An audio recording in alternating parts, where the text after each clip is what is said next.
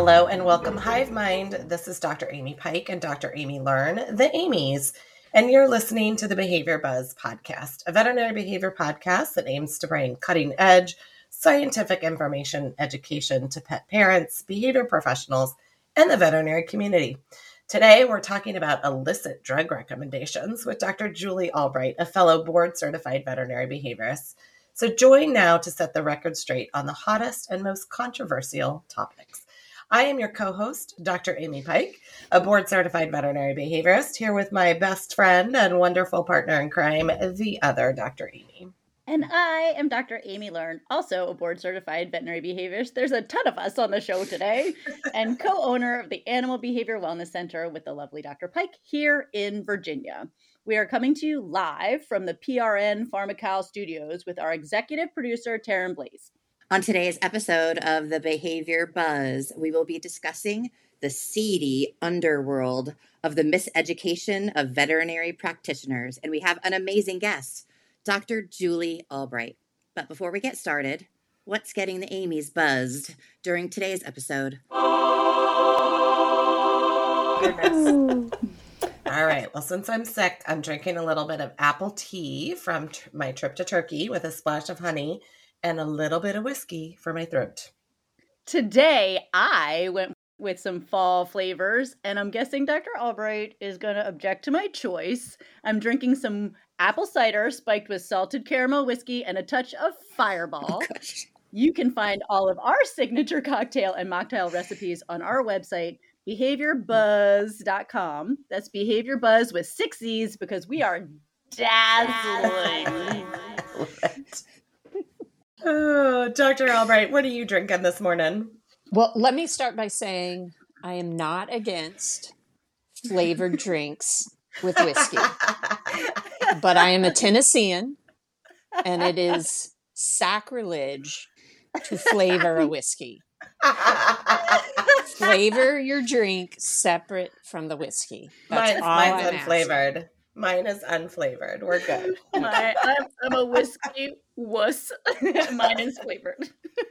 Love it. Love it. And I just have coffee with oat milk this morning. Oh, she's really getting I know. I'm serious. wild. I'm wild, guys. Living on the edge. I'll go put some Baileys in it. All right, Behavior Buzz fans, what is all the buzz about today? Our guest today is Dr. Julie Albright, a faculty member of the University of Tennessee College of Veterinary Medicine. Dr. Albright obtained a bachelor's in psychology and a master's in experimental psychology prior to even going to veterinary school. And after becoming a DVM, she completed a 3-year residency and a 1-year postdoc at Cornell University College of Veterinary Medicine. We're excited to have you here today, Julie. Thank you, Amy Squared. That is a lot of stuff. It's like way more qualified than anybody could possibly be. Right? Seriously. I mean, I feel like, anybody that's got that many letters after their name, truly it's because we just didn't want to grow up and get a job, right? It was just it just seemed easier to stay in school or stay in their little safety bubble as opposed to going out and getting a job. Expensive. Correct. Yeah. We didn't really know how much, how little money we were making at the time. Yeah. That's fantastic because that brings me right into my first question because, wow, you're accomplished. You're a veterinarian, a professor, lecturer, researcher, mom, have tons of letters. What do all those letters mean aside from you didn't want to grow up? So I have a master's in experimental psychology, and that's what the MA stands for. All Tennessee gave out was an MA, not an MS. So I didn't sit around, reading literature. I was actually experimenting with snakes, believe it or not. I studied behavioral genetics of snakes. Wow. Yeah, so I feel like that gave me a pretty good foundation in, just the study design and statistics and things like that in the research world. And then I decided, I didn't want to be in academia. So I stopped and went to vet school, which was always kind of in the back of my mind. But after going to grad school, I was like, I think I'd really like to try out this veterinary behavior thing. And I'm also very much a horse person. Not that I don't love my cats and dogs, but I thought that would be, an okay backup plan to be an ambulatory veterinarian as well. Just a backup. It's just, no big deal. No big deal. Just one of the hardest jobs, and that'll be my backup plan. It's fine. Yeah. Exactly. Loads of free time with that one. But no, Mm-hmm. I actually went to vet school knowing that there was a fairly newish veterinary behavior specialty. So I had that was kind of the main line there. So, did the 4 years of vet school, and then worked in private practice for a bit, and then went to work with the famous Dr. Catherine Hout at Cornell for the residency. Love her. Yes, the grandmother of all of us, really. Yeah, indeed. Yeah, so that was a wonderful experience. So just like, a psychiatrist does a residency in psychiatric medicine after they get their MD. So that's not really a degree. That's a specialty. So the DVM is a degree, and then we specialize, all of us. That's what that DACVB means, Diplomate of the American College of Veterinary Behaviorist. Julie, if I'm understanding you right, all those letters behind your name mean that, number one, you're a medical doctor. You can diagnose, you can prescribe medication. Is that correct? That is correct. As can you. Okay. As can I. As Me can too. Don't leave me out. Both. I Yes. know. As can the other. When I Amy. say you, So, I'll say y'all. Y'all. y'all. Oh, That's now right. I You have understand. to. Yeah, Y'all. from the You other have side of the to. mountain. Well, Virginia is the South. I learned It that is. when I moved here. So Hardcore. hardcore the South. How do you feel about non-medical doctors making recommendations about medications, whether to start meds, to stop them? What's your opinion?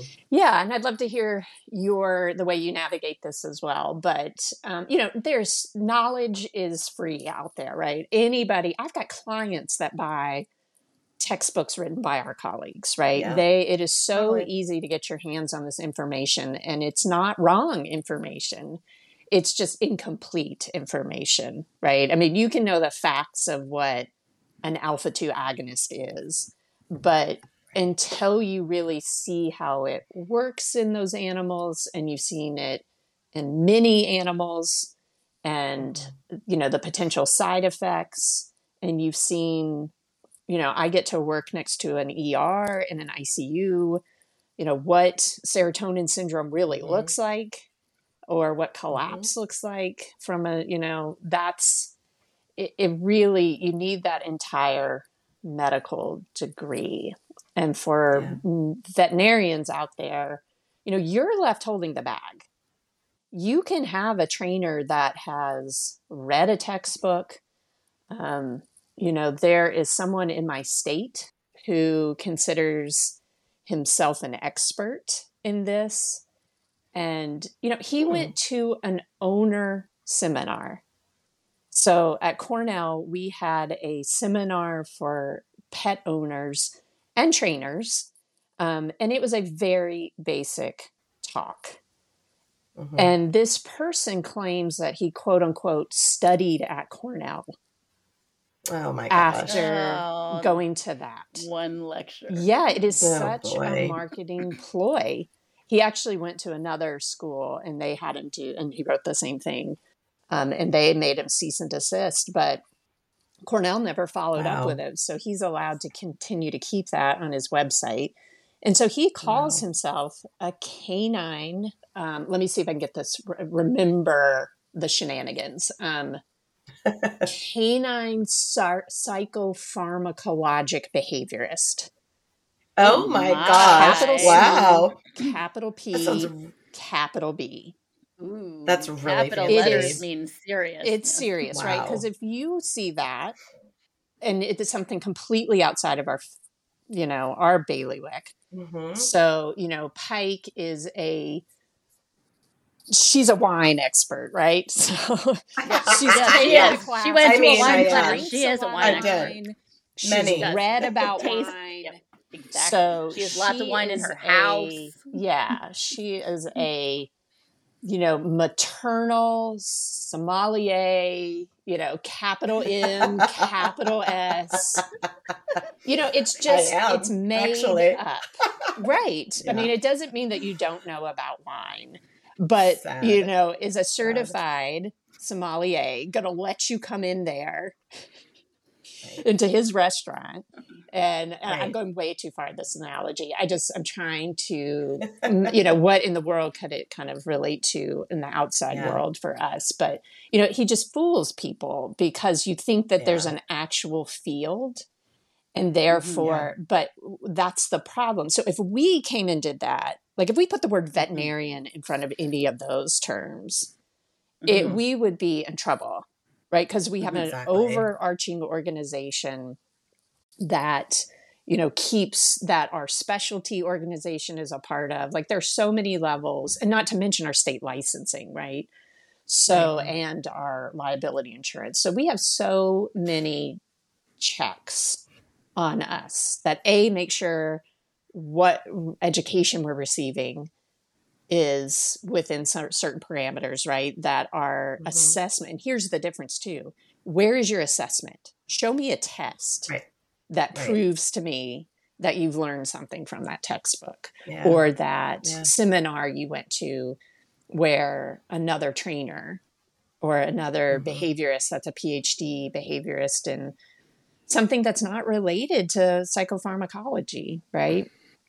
So that's the problem. Unless there's a DVM after the name, and really a DACVB, you really don't know the quality of that information you're getting. And is it enough for you to make a recommendation? So the point is that guy can say whatever he wants because there's no overarching organization telling him not to do that. And he's not practicing veterinary medicine because our colleagues who don't have much of a behavior background, that part of the state does not have a vet school near it. And the vet school that's the closest does not have a behavior program. So they just, honestly, they don't know that the capital C, capital P, capital B mean nothing, that he didn't study at Cornell, So people like veterinarians, fellow colleagues of ours, are taking courses from this person? I don't think they're taking courses from this person, even though he did try to start a web-based program to get other trainers to pay many thousands of dollars for him to teach them psychopharmacology. Wow. Yeah, it's crazy, the world out there. So he is, people come to him for training help. Particularly, he calls himself an aggression specialist. And then he says, go to your vet and get this, get these medications. And our colleagues are prescribing it. Wow. Yeah, and it's just truly because of a lack of knowing that's, that he is not what he says he is, that he does not have the education to back up this purported expertise. And this is, it's coming off as very much a trainer bashing, and that is not at all what we're saying here, right? And again, I'd love to get your personal experience, but there are amazing dog trainers out there. And when they call me up and say, Dr. Julie, this is our patient we share, he's stuck, right? We are stuck in the desensitization. We are not able to get past the point. What do you think about medications to help make this happen a little bit better? Absolutely. I trust these certain people. The problem is for veterinarians, it's the Wild West out there, right? We have no clue. And these people would never presume, my trusted trainers, even though they may know from experience, like, this medication, like, I've known you've used that before. Like, what do you think about that? Right. They don't do that. Yeah. Right. And who better to identify a snake oil salesman than somebody who studied the genetic in snakes early on in their career? Oh my God, you're so cheesy. Yes. Nice. No.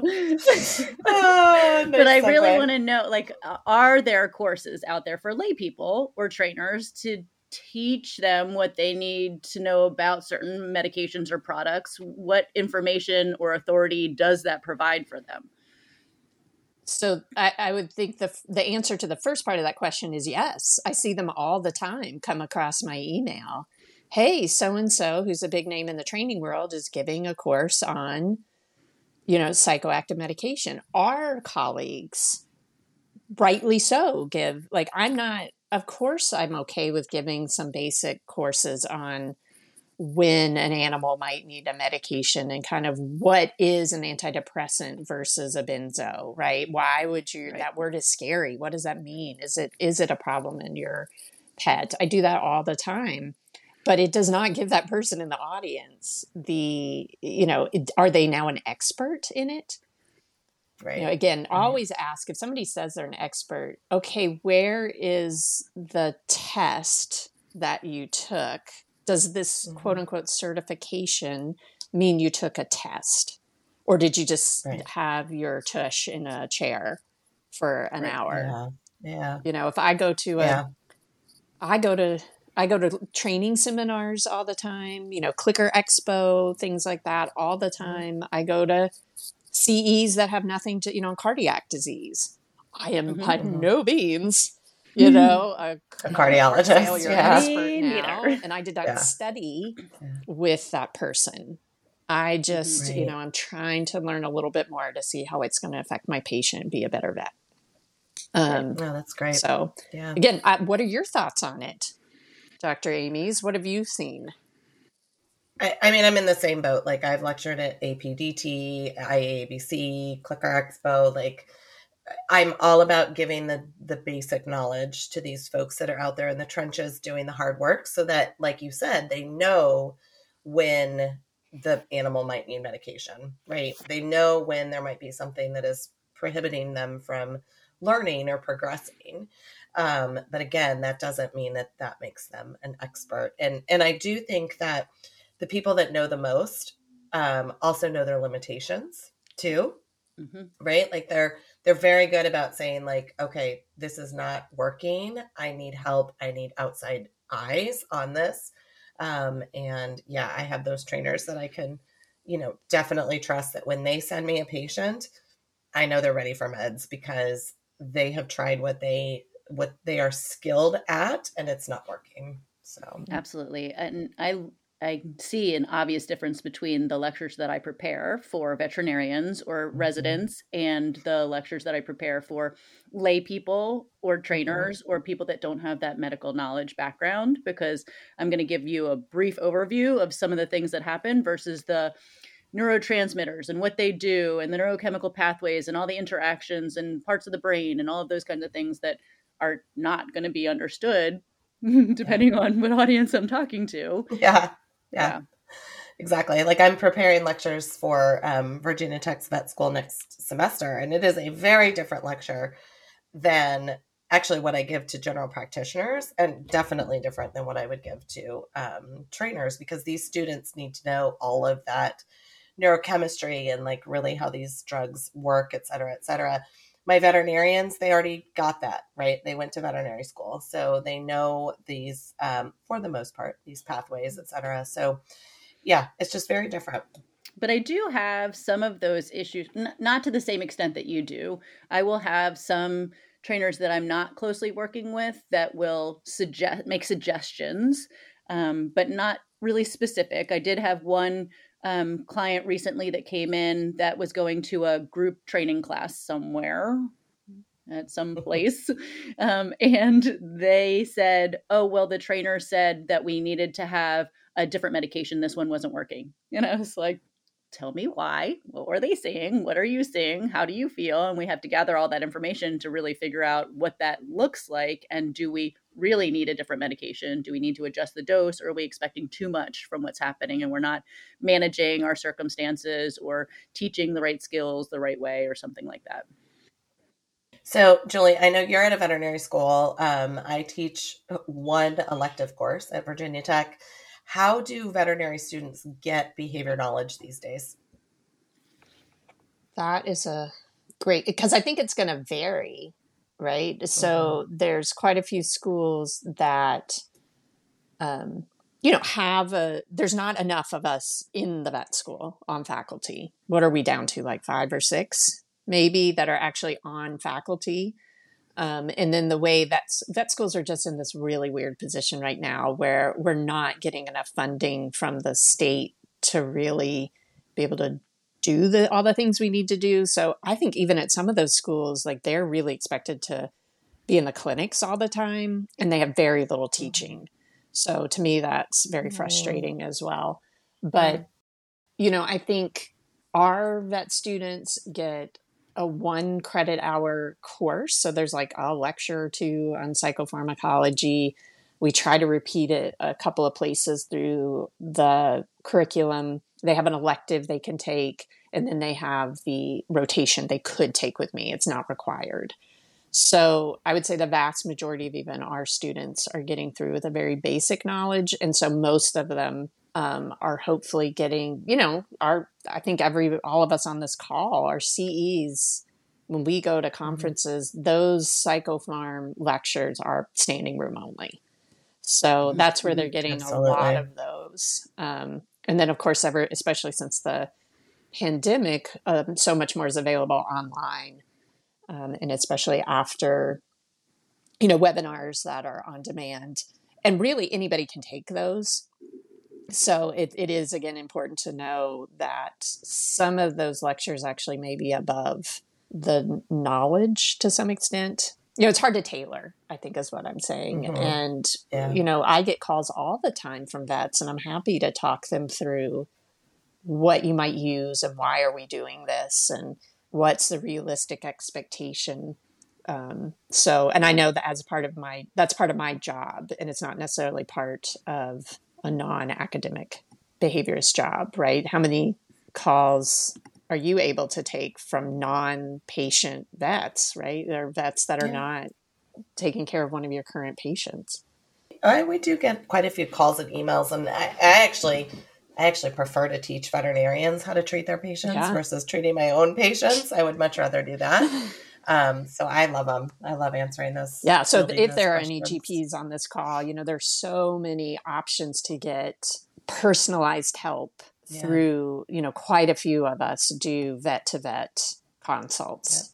Don't hesitate to call. And if you get a no somewhere, call somebody else, go down the list. Exactly. Thank you, Dr. Albright. What's up next, Dr. Pike? We are going to take a quick break with a word from our sponsors.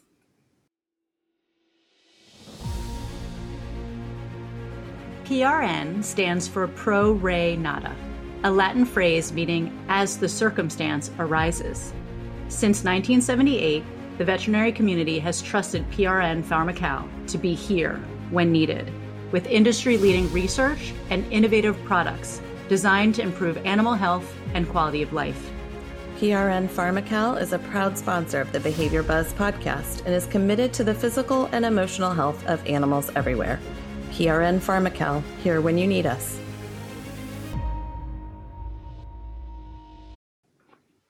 All right, guys, let's get back down to business. Before we dive back in, let's get to know Dr. Julie just a little bit more.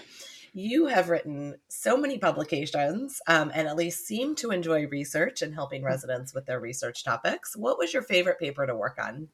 Oh, that's a great question, right? You did them all for a reason. I would say most recently I have been in collaboration with some of our private practice colleagues to help their residents carry out more prospective. It's hard for you guys in private practice to do prospective studies, meaning, clinical studies looking at a medication. We have the infrastructure here in academia. So a couple of those residents have contacted me to help them with that aspect of their residency. So that's really been fun. The ones that are looking at how medications directly impact the one that just came out about how gabapentin in shelters, how that may help cats. I've got 2 papers actually looking at that coming up with different residents. So that's always very satisfying to do those clinical studies. But, it's important. We're also doing next week, I'm doing a clonidine study. We're looking at how we're doing a PK study, because we use that so frequently because we know it can be very helpful, but we have no data on what is the half-life of this, when is its peak?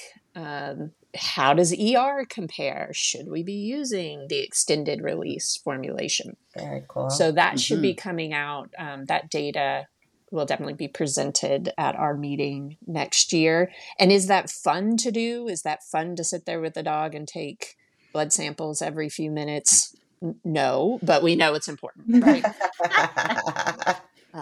But it'll be an important study for that important psychoactive medication. So they all, in the moment, no research is ever thrilling, but when you're, putting things in your statistics program and you're about to punch that button to see what your p-value is, that always gives me a little thrill.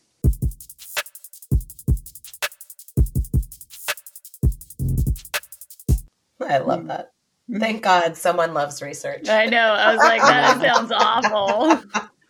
Talking about some of the primary care information, knowledge, training situation, what are your recommendations for primary care veterinarians or pet parents who encounter someone trying to make medication or product recommendations? To some extent, I think it depends on their relationship with them and my relationship with them. But I think in general, that's a bit of a pink flag, right? Mm-hmm. Are they staying in their lane? Like I said, I think we're always welcome to, this doesn't seem right. I know in the trainers I work with, like you were saying, Amy Learn, are you putting the dog in a situation that is way too much? Are you setting them up to fail and hoping medications will just make it better? Or are you a good dog trainer who realizes that the environmental modification and the environmental control is just as important, and we have to work through those? We can't skip steps because of medication, right? So, so I guess I would say it's a pink flag, not a hard red flag. Right. It's a little bit. It's a little bit. It could be, right? It could be. And again, depending on the person too. So and I get this question when I do talk at trainer talks all the time, is how does a dog trainer with actual knowledge of products or medication, and especially more so these natural over-the-counter products that clients can walk into a pet store and pick up off the shelf, how do they make a scientifically based recommendation to a client without crossing that line and raising that red flag? Yeah. How do they stay in their lane, but also encourage their client to get that help? Yeah. So I think anything from a pet store is probably suspect. You can get some things off the shelf at the pet store, like the probiotics and the, even though the more I study those, I actually just did a webinar Thursday night about this, and really kind of dug into the data. And there's a couple of papers out there to say, when they randomly picked some products off the shelf, especially at veterinary, pet stores, this wasn't a human probiotic study, that 4 of the 15 had the appropriate live bacteria. Wow. And label facts were straight. Some of them even had the wrong bacteria, believe it or not, on there, which just is sort of mind-boggling. So I think it's perfectly fine for any trainer to point out, are you sure? I don't think those are necessarily the best quality products. I've heard Dr. Albright or the vet behaviorists I work with, I've heard those. But they didn't give specific recommendations for, a medication product in particular is concerning. Yeah. Mm-hmm. Yeah, I know a lot of the trainers around me, they'll be like, well, I've had clients use this. Mhm. I've used this in my own pet. Talk to your veterinarian. Right. Correct. Like, and I think that's the Mhm. really important sort of key phrase there. So, Right. Because experience is not worthless. Yeah. Right. I mean, again, the ones I've worked with, they've seen tons of dogs under our joint care do very well on a specific combination, but it doesn't mean it's going to be right for the next one. But I'm happy for them to say, please talk to Dr. Albright, or have them reach out. I ask that we have, I'm not sure how you guys handle privacy and things like that, but I ask the client to say, hey, can we have free access to each other, your trainer and I? Can we get a 3-way email going? And that way, we have a joint conversation about these in real time instead of using the client as the middleman. Because that can be problematic as well, too, right? Mm-hmm. Yeah, totally. Like, are you sure that's what that trainer said? Just like, are you sure that's what your veterinarian said? Because I know this veterinarian, and that's not what I think they said. They did not say that. Yeah. They did not say that. And that kind of brings us into this lack of information in veterinary schools. How, as an industry, how do we move forward? How do we help all of our primary care veterinarians get the education and have the information that they need to successfully navigate this behavior field? Gosh, such a complicated question, because it comes to politics, and not just politics amongst surgeons and behaviorists, but, our state legislature, it just cuts funding for higher education every year. And that is definitely a red-blue thing. There is, again, internal politics, when you only have so much money, who are we going to hire? Are we going to hire a new surgeon, or are we going to hire a new behaviorist? But then that's a new recent issue is we can't keep faculty at vet schools. The amount of work we have to do compared and at such a lower salary compared to private practice. Vet schools, I'm not real sure. This goes off into a topic I am not an expert in, but I'm watching from the trenches. We're going to have a different business model at some point. We just cannot keep faculty members. You can't compete with folks making $500,000. Right. No, the behaviorists in private practice are not making $500,000. Making $500,000. It's not behavior. False news. Behaviorists. No, we do this because we love it. Not that any veterinarian doesn't do things because they are passionate about helping people and their pets. But it's a weird world out there right now. And I think I feel like we're in a bit of a bubble that may crash. I'm a little worried. You and the three of us have so many vet schools coming to our region, these sort of new for-profit vet schools too. It doesn't mean they're not behavior friendly, but, I think there's a learning curve with all of these vet schools. And I don't think they're going to be hiring behaviorists to be on faculty, to be honest. So I think we're going to have more and more veterinarians, new grads, that they're not going to be getting veterinary behavior education, including psychoactive medications. So it's going to be up to us to continue to kind of do postgraduate good education for them. And that comes back to sort of don't hesitate to get sort of this one-on-one help as well from us. That's think globally, act locally. That's all we can do. Yeah. Right. Yeah. I think that's so distressing for so many reasons, and I'm preaching to the choir, but we know that behavior really is intimately involved with all of the other medical health issues, right? We look at behavior change as one of the primary indicators of other illness. And so if we're missing that key component for some of our veterinarians, then it's really not providing them all of the information that they need, both from a behavior solution, analysis problem standpoint, but also from their medical evaluation of their patients and knowing what to look for and knowing what all of these little things could mean that are more important for solving those medical issues for those patients. Mm-hmm. Yeah, absolutely. Well, Julie, if you had one takeaway from today's episode for our audience, what would it be? It would be caveat emptor. My Latin teachers can be very proud of me, which means buyer beware in Latin. Buyer beware. That yes, there are amazing trainers out there that are very smart. It's just you don't know that until there's no organization that is truly licensing and certifying, right? Well, you and I know the good certifying organizations, but you don't know that looking at the letters after somebody's name. So ask a lot of questions. I think it's more AVSAB than DACVB, right? Where is our choosing a dog trainer white paper?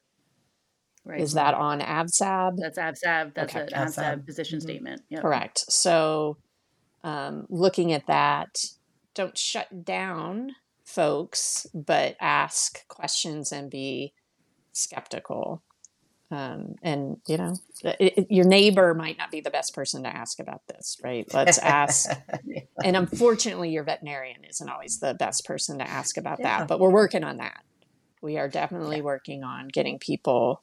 You may not, I always tell my students, like, I have no clue how to do a TPO, which is a triple pelvic osteotomy, right? For hip dysplasia. Like, I would never attempt to do something close to that. It'd probably be malpractice for me to pick up a scalpel at this point, this many years out. I know all about those things that I can advise, and I know when things aren't going well.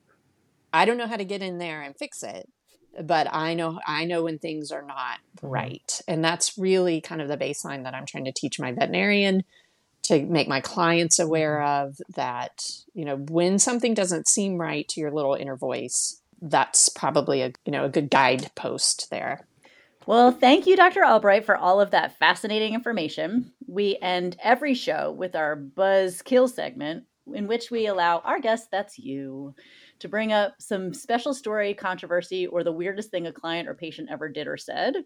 And then the hive mind, that's our audience, will vote. Is it buzzworthy? Winning. Or buzzkill? Oh, that's very pressure inducing. So I would say, this whole topic was somewhat controversial and a little bit negative. Maybe I should try to end on something positive. I would have to say my most interesting client presentation was somebody came in a bathrobe once. I will never forget that one. That's amazing. I have to say I love it.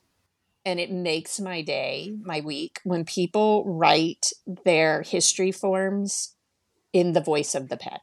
Oh, that's so cute. Have you ever gotten that? I've never had that happen. A dozen. Never. That's so cute. And that takes some effort, right? Our history forms are like 8 pages long. So to do the whole thing in the voice of their pet is just hysterical. I love that. Love it. I know that's going to be a client that I'm going to have fun with. I love that. Awesome. Yeah. So those are the two things that kind of come to mind right off the bat. But the guy in the bathroom, those are good ones. Right. That's pretty. His in the.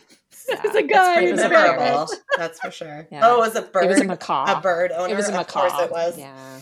I can say that as a bird owner. Oh, no. Yeah, it's kind of I don't know if we should put that in there. I don't want to play into stereotypes of bird owners. At least it wasn't a cat owner. Yeah, that's true. That's true.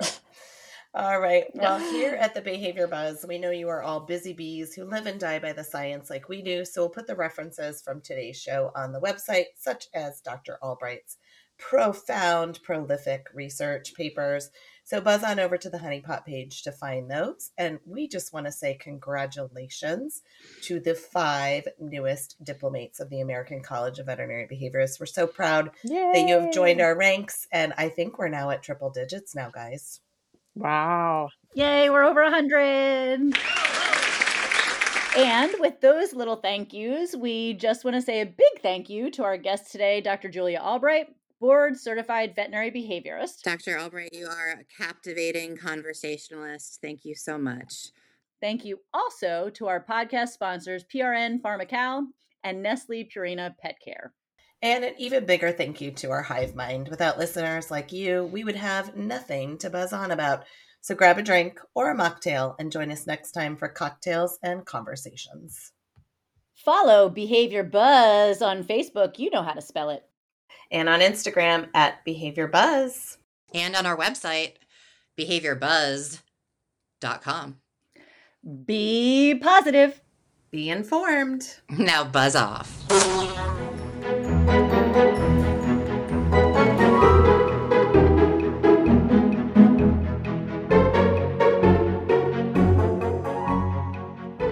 Thank you to our sponsor, Malena DiMartini Incorporated, founder of the Separation Anxiety Certification Program for dog professionals and creator of the Mission Possible online course for guardians.